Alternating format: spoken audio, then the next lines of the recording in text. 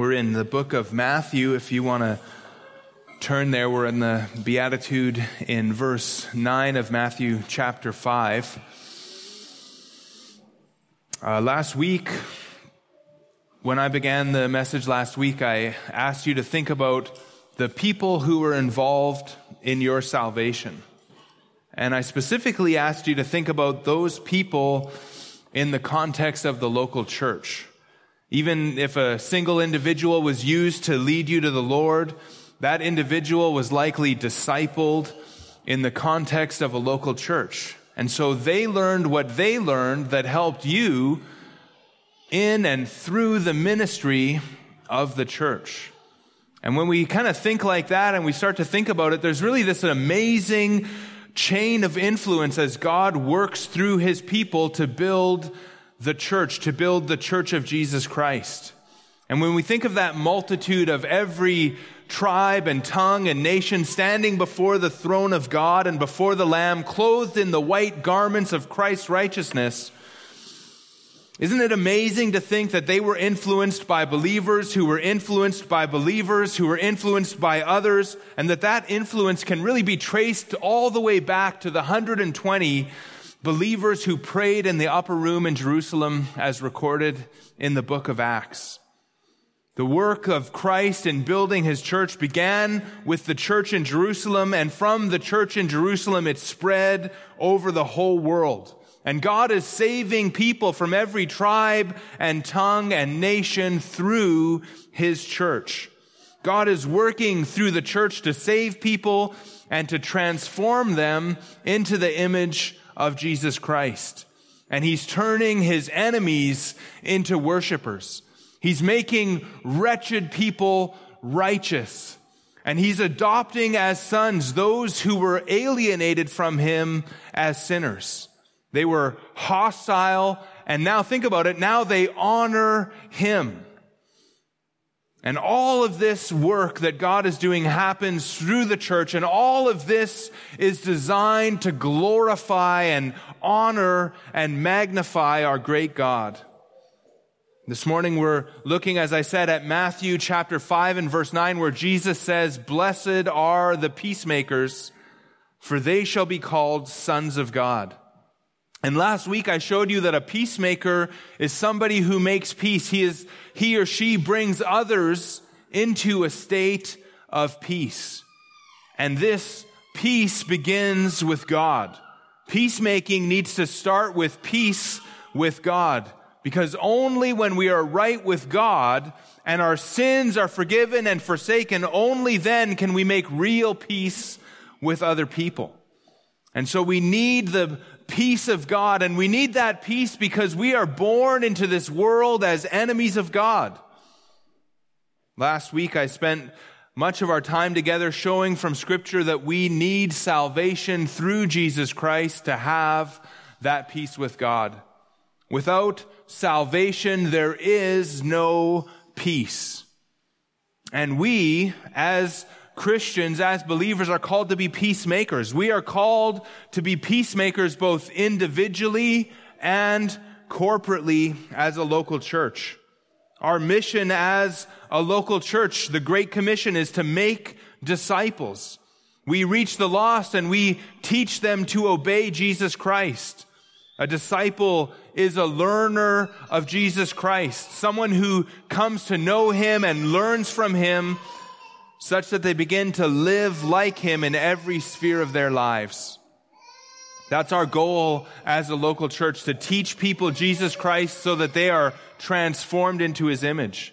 And individually too, we are called to participate with God in his work of saving sinners. I think that's really an indisputable fact, that we are called to work with God in saving sinners. If you are a follower of Jesus Christ, part of what it means to follow him is to make others follow him, to help others to come along and follow after him.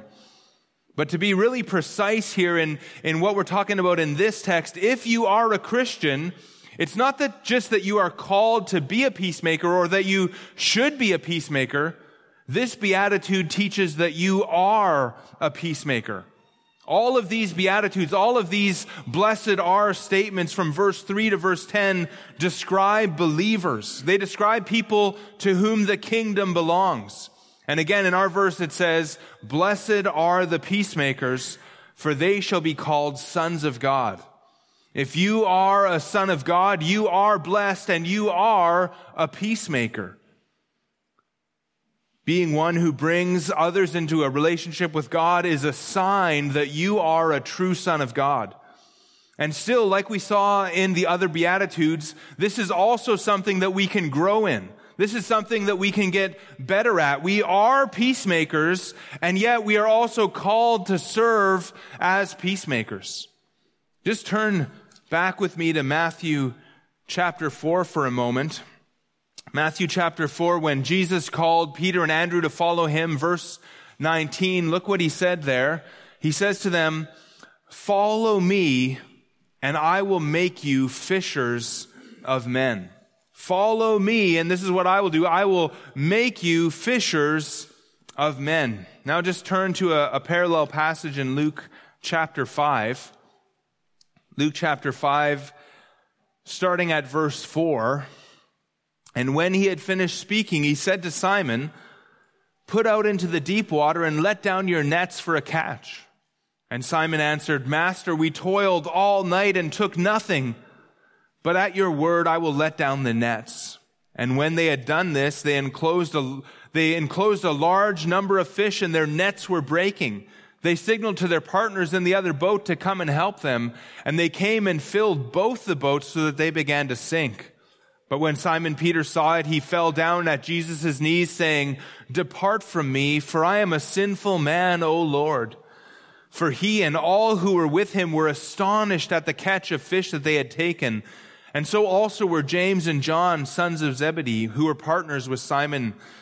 And Jesus said to Simon, Do not be afraid. From now on you will be catching men. And when they had brought their boats to land, they left everything and followed him. Jesus is catching sinful men and making them his disciples. And they left everything to follow him, to become catchers of men like their masters. Proverbs 11 verse 30 says, The fruit of the righteous is a tree of life, and whoever captures souls is wise. And so if you are righteous, the fruit of your life, what comes out of your life, the result of your life is a tree of life. In other words, you are going to be a capturer of souls, and that is wisdom, and that is righteousness. And the Apostle Paul, he saw himself as a soul winner. The fruit of his life was life to those who were being saved. 2 Corinthians 2 verse 14 says, But thanks be to God who in Christ always leads us in triumphal procession, and through us spreads the fragrance of the knowledge of him everywhere. For we are the aroma of Christ to God among those who are being saved and among those who are perishing. To the one a fragrance from death to death, and to the other a fragrance from life to life. Who is sufficient for these things? His life was a sweet-smelling fragrance to God, and the fragrance of eternal life to those who were being saved. Again, 11 verse 30 of Proverbs, The fruit of the righteous is a tree of life, and whoever captures souls is wise. Daniel said something very similar in chapter 12, talking about the end times, talking about the reality of the resurrection, that there is either eternal life or eternal destruction. Listen to what he says, Daniel 12 and verse 2, And many of those who sleep in the dust of the earth shall awake. In other words, they're dead in the earth, and they shall awake, some to everlasting life, and some to shame and everlasting contempt. And those who are wise shall shine like the brightness of the sky above, and those who turn many to righteousness like the stars forever and ever. This is our task, to turn many to righteousness. Eternal destruction or eternal life awaits every man, woman, and child. And wisdom says that we work with God to reach them before it is too late. Again, the Apostle Paul is our example in this. He says in 1 Corinthians 9:19, I have made myself a servant to all, that I might win the more. In verse 22, he says, I have become all things to all people, that by all means I might save some. I do it all for the sake of the gospel, that I might share with them in its blessings. He wants to share in the blessings of the gospel. He wants to participate in the gospel by doing what he can to win people to Jesus Christ. And in 2 Timothy 2 verse 10, he says, therefore, I endure everything for the sake of the elect, that they also may obtain the salvation that is in Christ Jesus with eternal glory. And if you go back to verse 8 and you ask, what is the reasoning here? Why does Paul say that, therefore, I endure all things? Well, verse 8, he says, remember Jesus Christ, risen from the dead, the offspring of David, as preached in my gospel, for which I am suffering, bound with chains as a criminal. But the word of God is not bound. And so because the word is not bound, Paul suffers for the gospel, but he continues to participate in this ministry because he knows it will not be in vain. And so he says, therefore, I endure everything for the sake of the elect, that they also may obtain the salvation that is in Christ Jesus with eternal glory. God is working to save his chosen people. He is working to bring them to eternal glory. And if we are his people, we are blessed to serve in this ministries. We are peacemakers. In fact, turn with me to 1 Peter chapter 2, because in 1 Peter chapter 2, we see that we were saved for this very purpose. We were saved to be peacemakers, to be evangelists. And so 1 Peter chapter 2 and verse 9 says, you are a chosen race, a royal priesthood, a holy nation, a people for his own possession, that you may proclaim the excellencies of him who called you out of darkness into his marvelous light. Once you were not a people, now you are God's people. Once you had not received mercy, but now you have received mercy. And notice particularly in verse 9, that very important word there, that, in the middle of verse 9.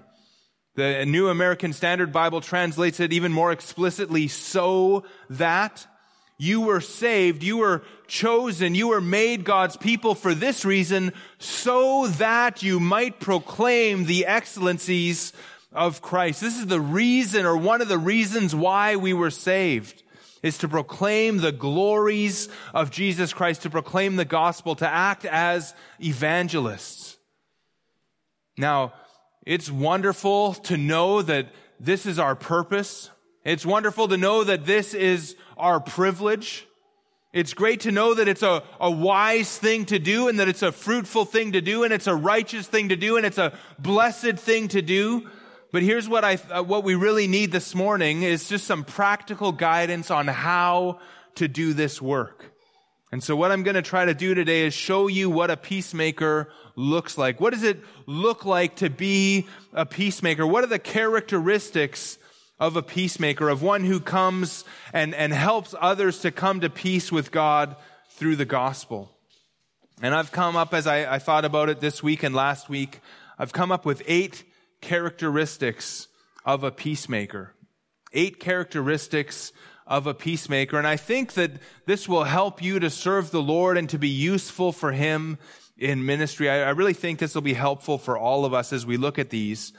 And so there's 8 characteristics, and the first one is that a peacemaker or an evangelist is one who has peace with God. A peacemaker, number 1, has peace with God. A peacemaker has peace with God. The evangelist that Jesus calls blessed in our text is first and foremost a Christian. And one day they shall be called the sons of God. This means that they will be one day declared to be the sons of God. And this means, of course, that they themselves are believers. They have trusted Jesus Christ for salvation. How could they bring somebody else to a peace that they do not have? Now, it could be true that God could use somebody to bring his salvation to others, and that messenger could be without the salvation that he proclaims to others. But that is not what Jesus is talking about here. The blessed peacemaker is the one who himself has peace with God.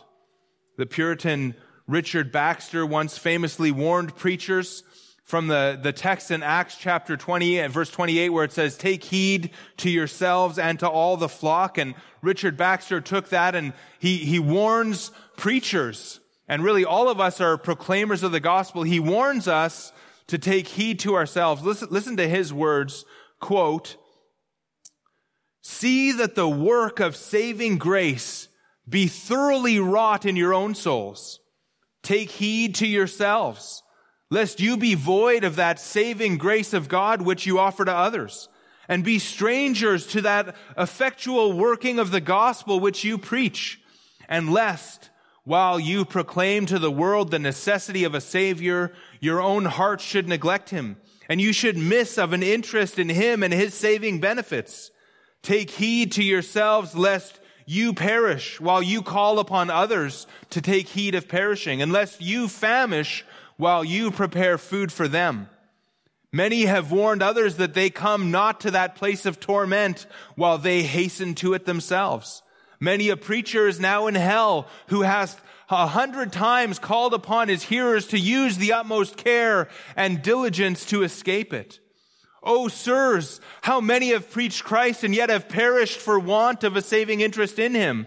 How many who are now in hell have told their people of the torments of hell and warned them to escape from it? How many have preached the wrath of God against sinners who are now enduring it? Oh, what sadder case can there be in the world than for a man who made it his very trade and calling to proclaim salvation and to help others to heaven, yet after all to be himself shut out. End quote. We are called to proclaim salvation to others, but the first step is really to ensure that we ourselves are saved. And so the first characteristic of a peacemaker is that he has or she has peace with God. Number two, a peacemaker or an evangelist sees the need for peace. A peacemaker or an evangelist sees the need for peace.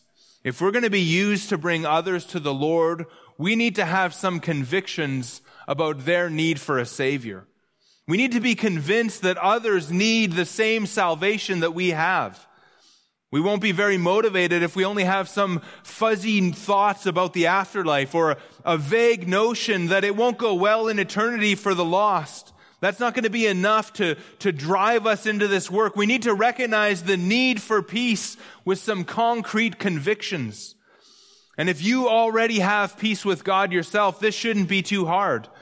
You see, the need of salvation that you had is the same need that others have. Think of someone you know that needs salvation. Just think of them right now. They're the same now as you were before you were saved. Were you a sinner? So are they. Did your sins separate you from God? So do theirs. Was the penalty for your sin death? The same penalty awaits them. Was the God that you sinned against infinitely good, such that sinning against him demands an infinite penalty? Well, God hasn't changed.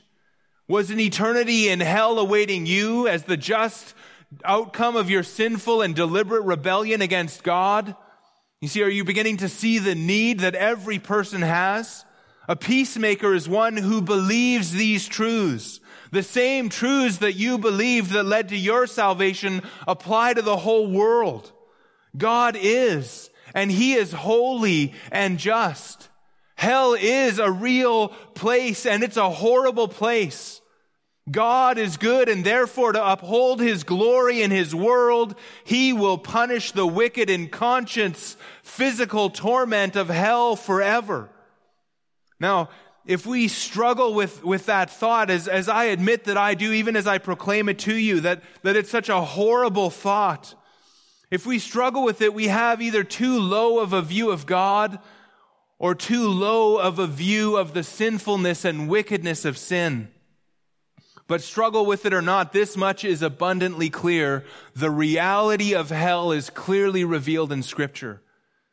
And I know without a doubt that Scripture is true. And I know this too, that I deserved to go to hell for my sins. And if it's true of me for my sins, it is true for all sinners.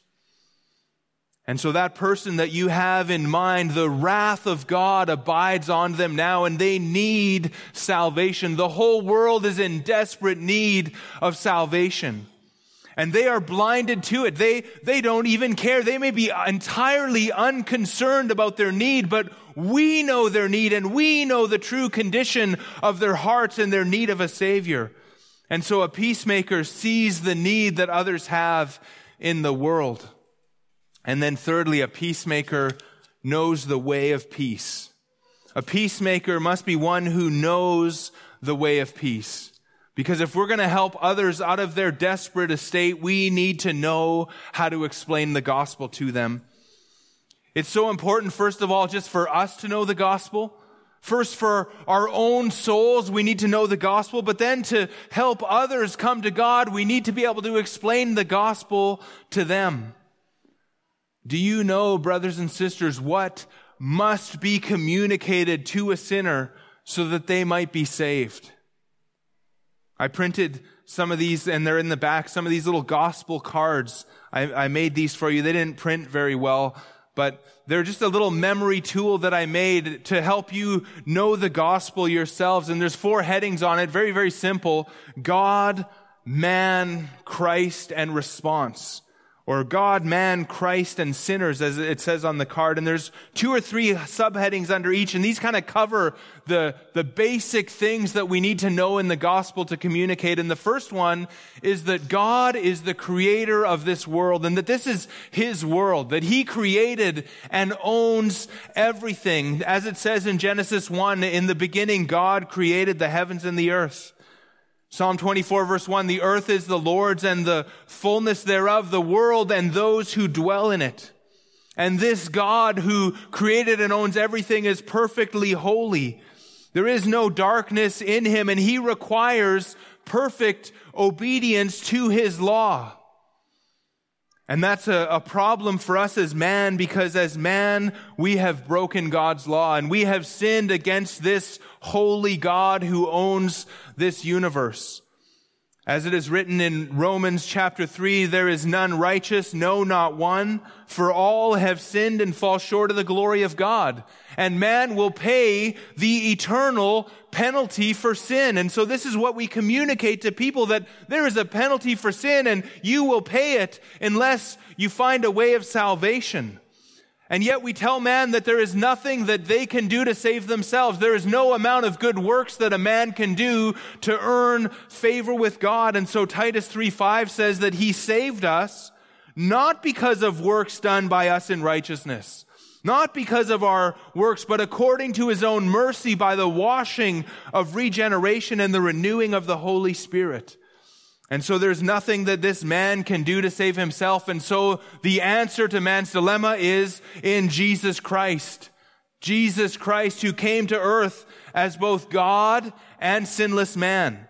Colossians 2:9 says, for in Him the fullness of God dwells in bodily form. He is both God and He is man. And He came to earth to demonstrate God's love by dying on the cross to pay the penalty for sin. And so Romans 5 and verse 8, for God shows His love for us in that while we were sinners, Christ died for us. And this Jesus who came to die for our sins and to earn a perfect righteousness for us, He rose again from the grave, and He is alive today. And so we want to tell people that not only did Christ die, but He has risen again. And now He calls all people to repentance. And so here is the response to the good news of the gospel, that you must repent of your sin and trust in Jesus Christ for salvation. Man must repent of all that dishonors God, and man must believe in Jesus Christ as Lord and Savior. And so that is the gospel. And then what we must do with that gospel is we don't only tell people that, but we call them to repent and believe. And so we ask them, will you repent and believe in Jesus Christ?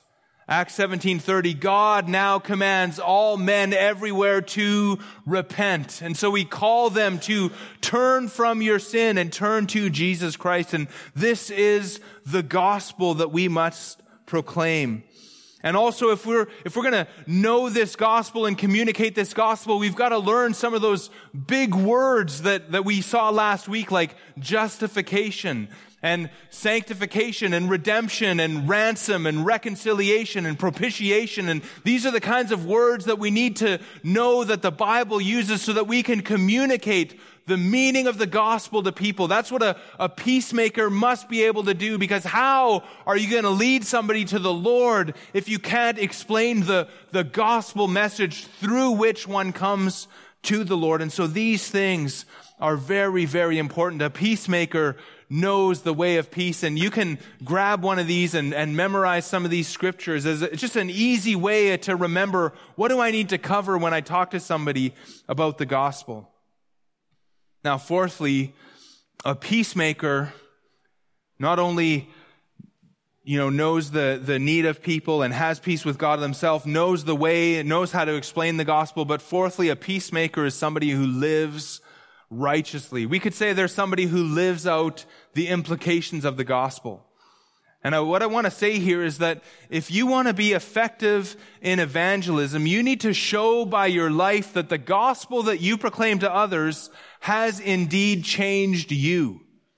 You can undo by your life what you say with your words.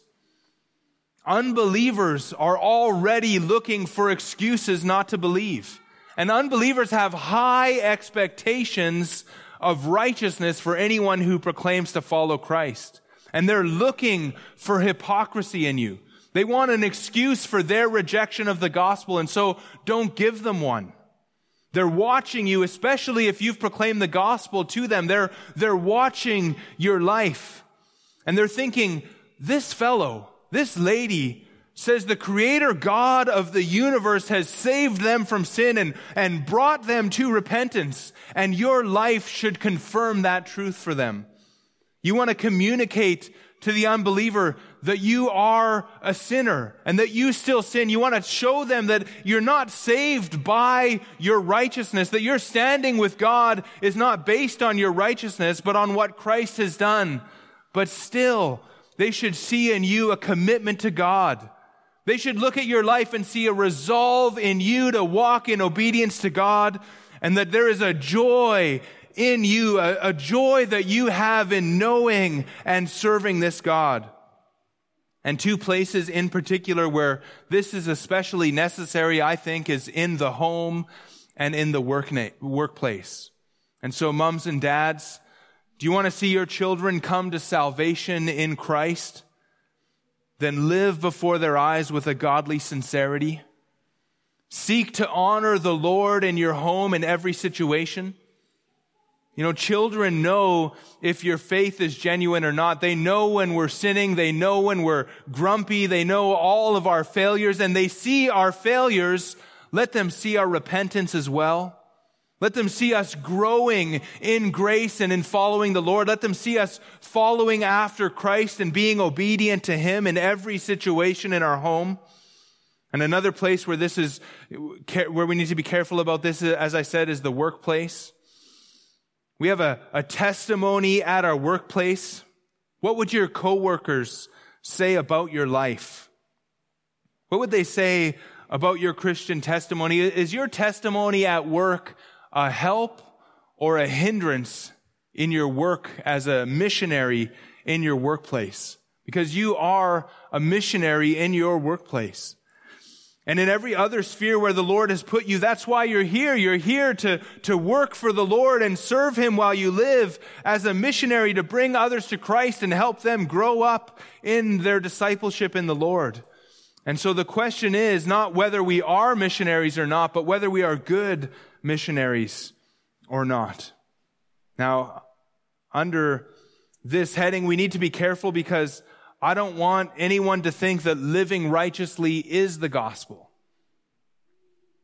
If all you do is live holy and you don't proclaim the gospel, you're more likely to leave people with a false notion of the gospel. They're likely to think that your salvation is by works, because that's kind of the default position of most people. They think salvation is by works, and if you just live righteously, they're going to think that you're trying to earn your salvation. The gospel is a message that must be communicated. Your life maybe helps to confirm that message, but your life is not the gospel. And so a peacemaker lives righteously before lost men, really because they live their life before God. And so they live righteously not to undo the gospel message that they preach. Now, fifthly, a peacemaker is one who loves others.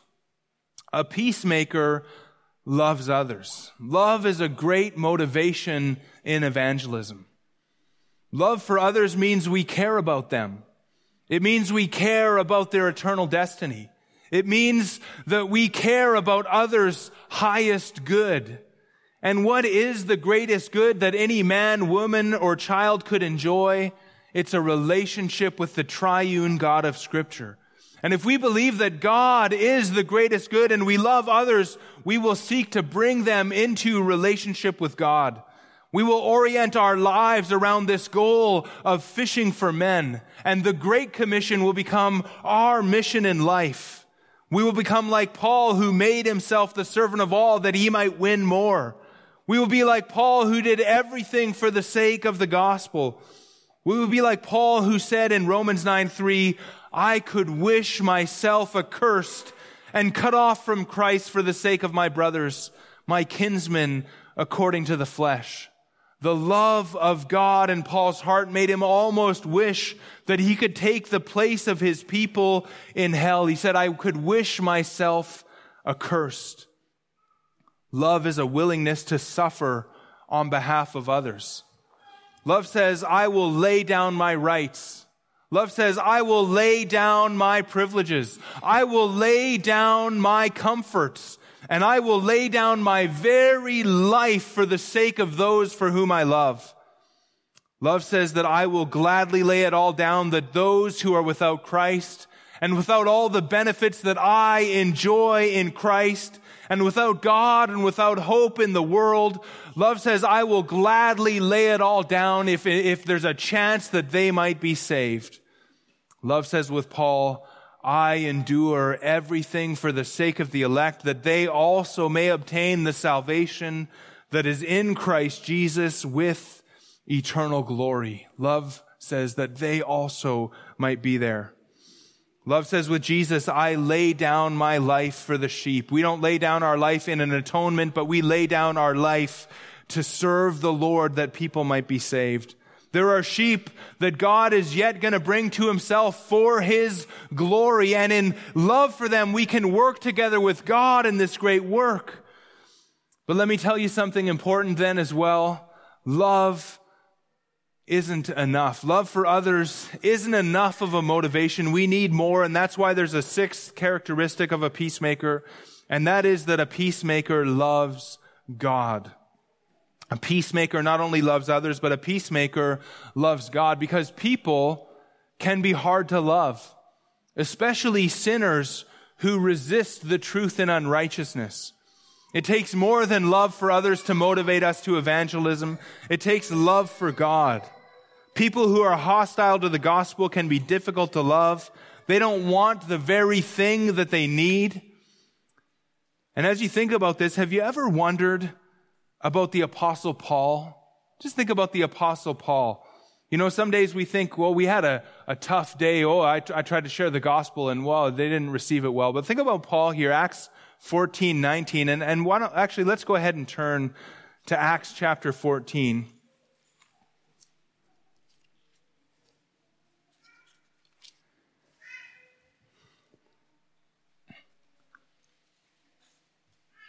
Acts 14, starting at verse 19, they're in Lystra, but verse 19 says, But Jews came from Antioch and Iconium, and having persuaded the crowds, they stoned Paul and dragged him out of the city, supposing that he was dead. But when the disciples gathered about him, he rose up and entered the city. And on the next day, he went on with Barnabas to Derbe.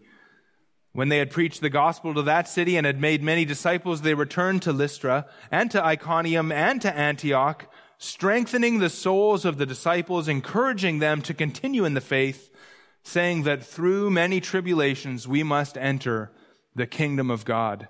Now, what amazes me about Paul is the very next day, after being stoned near to death, he goes up and he continues on with his mission. And notice, he even goes back to Lystra where he got stoned. He goes back to Antioch and Iconium where the people who incited the people who stoned him came from, and he goes right back at it. And so what motivates this kind of a commitment to evangelism and the Great Commission? What is it that motivates that kind of a commitment? It's love for God. It's the fear of God. It's a desire to glorify God above the comforts of this world. It's a strong conviction of the heart that God is worthy of my life. And these ideas are all very closely related. Because if we realize that we were created to worship God and that He is worthy of all our worship, then we will live for Him. And if we live for Him, if we have this in our heart, we will love Him. And if we love Him, we will obey Him. And if we fear Him, we will obey Him too.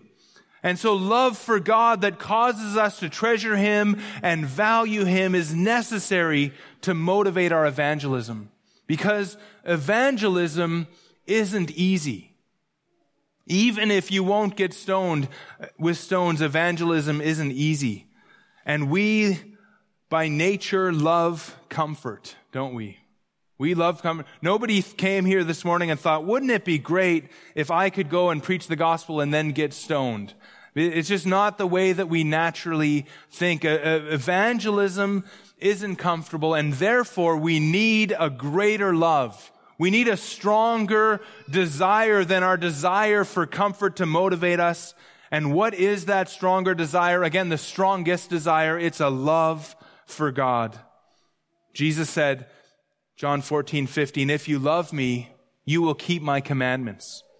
Verse 21, whoever has my commandments and keeps them, he it is who loves me. And he who loves me will be loved by my Father, and I will love him and manifest myself to him. Verse 23, if anyone loves me, he will keep my word. And my Father will love him, and we will come to him and make our home with him. Whoever does not love me does not keep my words.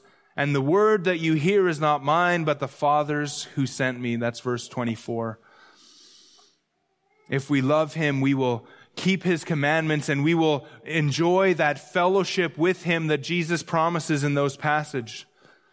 The great commandment is to love God and to love our neighbor. And the great commission goes along with it. It's the way that we carry out that commandment. The way that God has chosen to glorify himself is through building his church. And it's through saving sinners and making them like Christ. And those sinners become worshipers who recognize the glory of God in Christ. And so when we are doing evangelism, do you see this? We are proclaiming the gospel, and now these enemies of God are becoming worshipers of God, and and God is now getting the worship that he rightly deserves. And so through this work of evangelism, God is glorified and we are satisfied.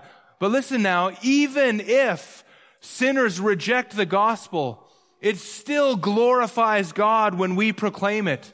Because when we proclaim the gospel, we tell people about God's amazing grace and his great love and compassion for sinners. And so we are proclaiming the excellencies of God and of Jesus Christ. We are telling people about Christ, how he died to pay the penalty for our sins and how he conquered death and rose from the grave. And so simply proclaiming the gospel glorifies God. And our obedience in proclaiming the gospel also glorifies God. And so you see, when we're committed to proclaiming the gospel, no matter the cost, We will tell the world that our God is worth more than our comfort, and we show His greatness even when no one sees except God. And so God's children, our text calls them sons of God. God's children love Him, and because they love Him, they are peacemakers for His glory.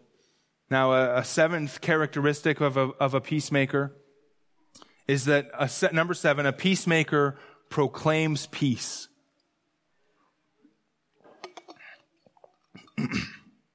In other words, a peacemaker is one who proclaims the gospel. Now, this is so obvious that it really hardly needs any time. But if we miss this one, really almost everything else that we've said so far is useless.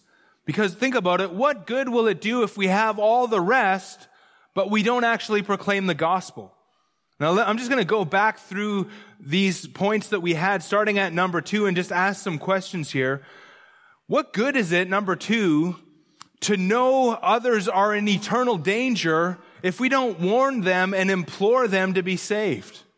Or what good is it, number 3, if we can explain the way of peace and we can define all of those theological terms if we don't explain it to others?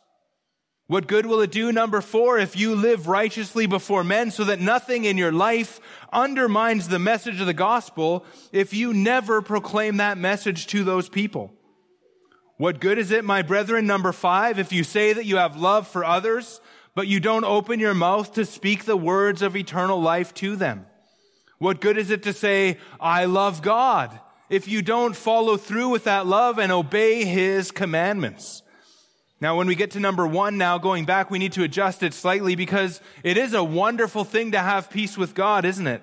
It's a wonderful thing to have peace with God yourself. And I think it could be possible to have peace with God and rarely proclaim the gospel. But something must be dreadfully wrong in our lives if that's the case. You know, just think about it this way.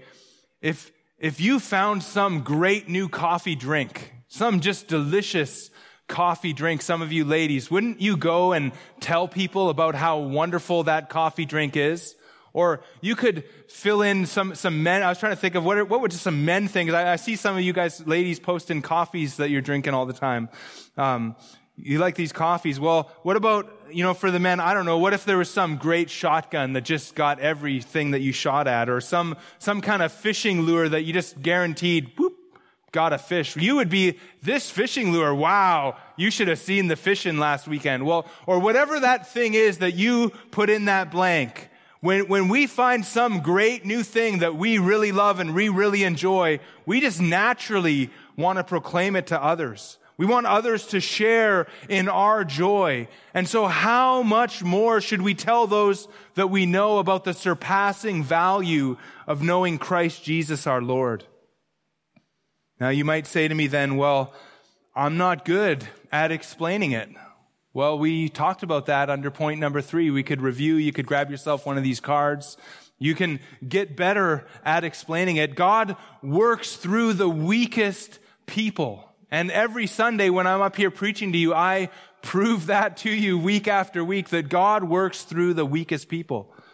And you might say, well, I don't know how to get the conversation to spiritual things. And I would just say this, we could say more about this, but I would just say, just go ahead and stick your foot in your mouth and just do it. Just say something that makes it impossible for you to change the conversation back to something normal. Say, hey, have I ever told you the gospel of Jesus Christ? And now you're in a conversation, whether you like it or not. Just go ahead and do that. Or you could say, can I tell you what I understand the scripture teaches on this? Or you could ask another question. You could say, what do you think makes somebody fit to go to heaven? Or do you have any spiritual beliefs? We used to do that at Grace Community Church. We'd go door to door and knock on the door and just say, hey, I'm here from Grace Community Church. Do you have any spiritual beliefs? And all of a sudden, you're in a spiritual conversation with somebody. I like to ask people, what is the gospel? And when you ask somebody a question like that, and they have a chance to give their answer, they'll most often give you a chance to explain how you understand that same thing. Another thing that we could do if we are going to be proclaimers of the gospel is that we need to pray for opportunities. It's remarkable how if you pray for opportunities to share the gospel, next thing you know, you're sharing the gospel whether you want to or not in that moment, because God brings opportunities, and we need to be bold to take those opportunities because we care about others and we want to glorify God by reaching our community for Christ. And so, brothers and sisters, peacemakers proclaim the gospel. And finally, number 8, a peacemaker is one who serves the church. And I think this point will encourage you a little bit here. I started off this morning by saying that this work of peacemakers is a work of the whole church. We are in this thing together. Now, all of us as individuals are called to proclaim the gospels, and there's no exemptions. There's no exemptions for shyness. There's no exemptions because that's not your spiritual gift. There's no exemptions for other weaknesses. We are called to proclaim the gospel, and every one of us should be faithful in evangelism on the personal level. But I also want to encourage you with this. The Great Commission, the means by which God has designed to save people for His glory through is through the local church. It's the work of the whole church together. We work together. And each of us have different gifts according to the grace that is given us. And that means that we each contribute differently. Even though we're all faithful at some level to proclaim the gospel, each of us have different gifts, and each of us are going to serve the Lord in different spheres. Some of you are going to be gifted evangelists. And that's awesome. We need gifted evangelists. We need people who are just good at starting conversations and explaining the gospel. Some of you might be gifted to teach evangelism, and you can teach others. That's awesome. Serve the Lord in teaching evangelism. Equip others to preach the gospel. But others of us have gifts in different areas. Now, again, that doesn't mean that you can ignore everything I've said until now. No, each of us should be a peacemaker, and each of us must be a peacemaker. But if your gifts are in other areas, I want you to know that by using your gifts to serve the church, that's part of God's plan for reaching the nations. It's part of God's plan to make us a healthy church that reaches others.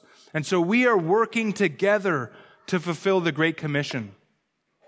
When we build one another up in our most holy faith, we are building up the church, and we are being and participating in this great peacemaking work of the church.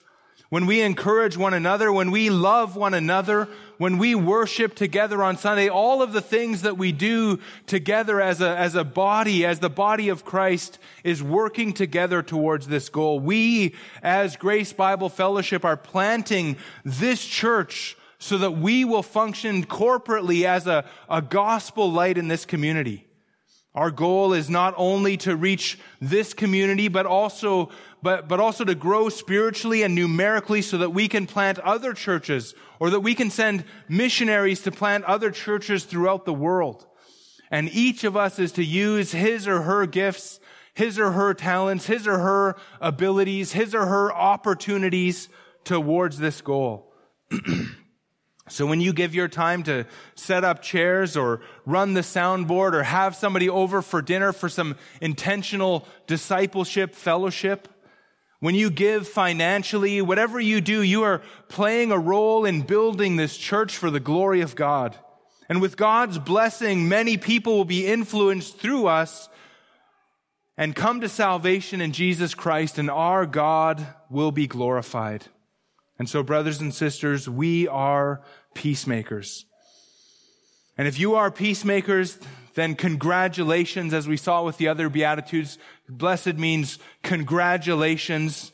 If you are a peacemaker, congratulations, you are blessed, and you will be called, you will be owned as the sons and the daughters of God. Let's pray. Father, we thank you for this blessing. We thank you that even though we were once your enemies, that we had nothing to contribute spiritually, and we still do, that we by your grace have become your children, that we were those who recognized our brokenness, that you have made us poor in spirit, that you have caused us to mourn over our sin, that you have meeked us and worked in us such that even we become peacemakers who can be used of you to bring others to this great salvation. We just thank you for the privilege, and we pray that you would help us. Help us as individuals to be faithful in this ministry, to grow in this ministry, and help us as a local church to reach people with the good news of Jesus Christ, that you might be glorified and that you might receive the worship that you are due in this world that is yours. We pray in Jesus' name. Amen.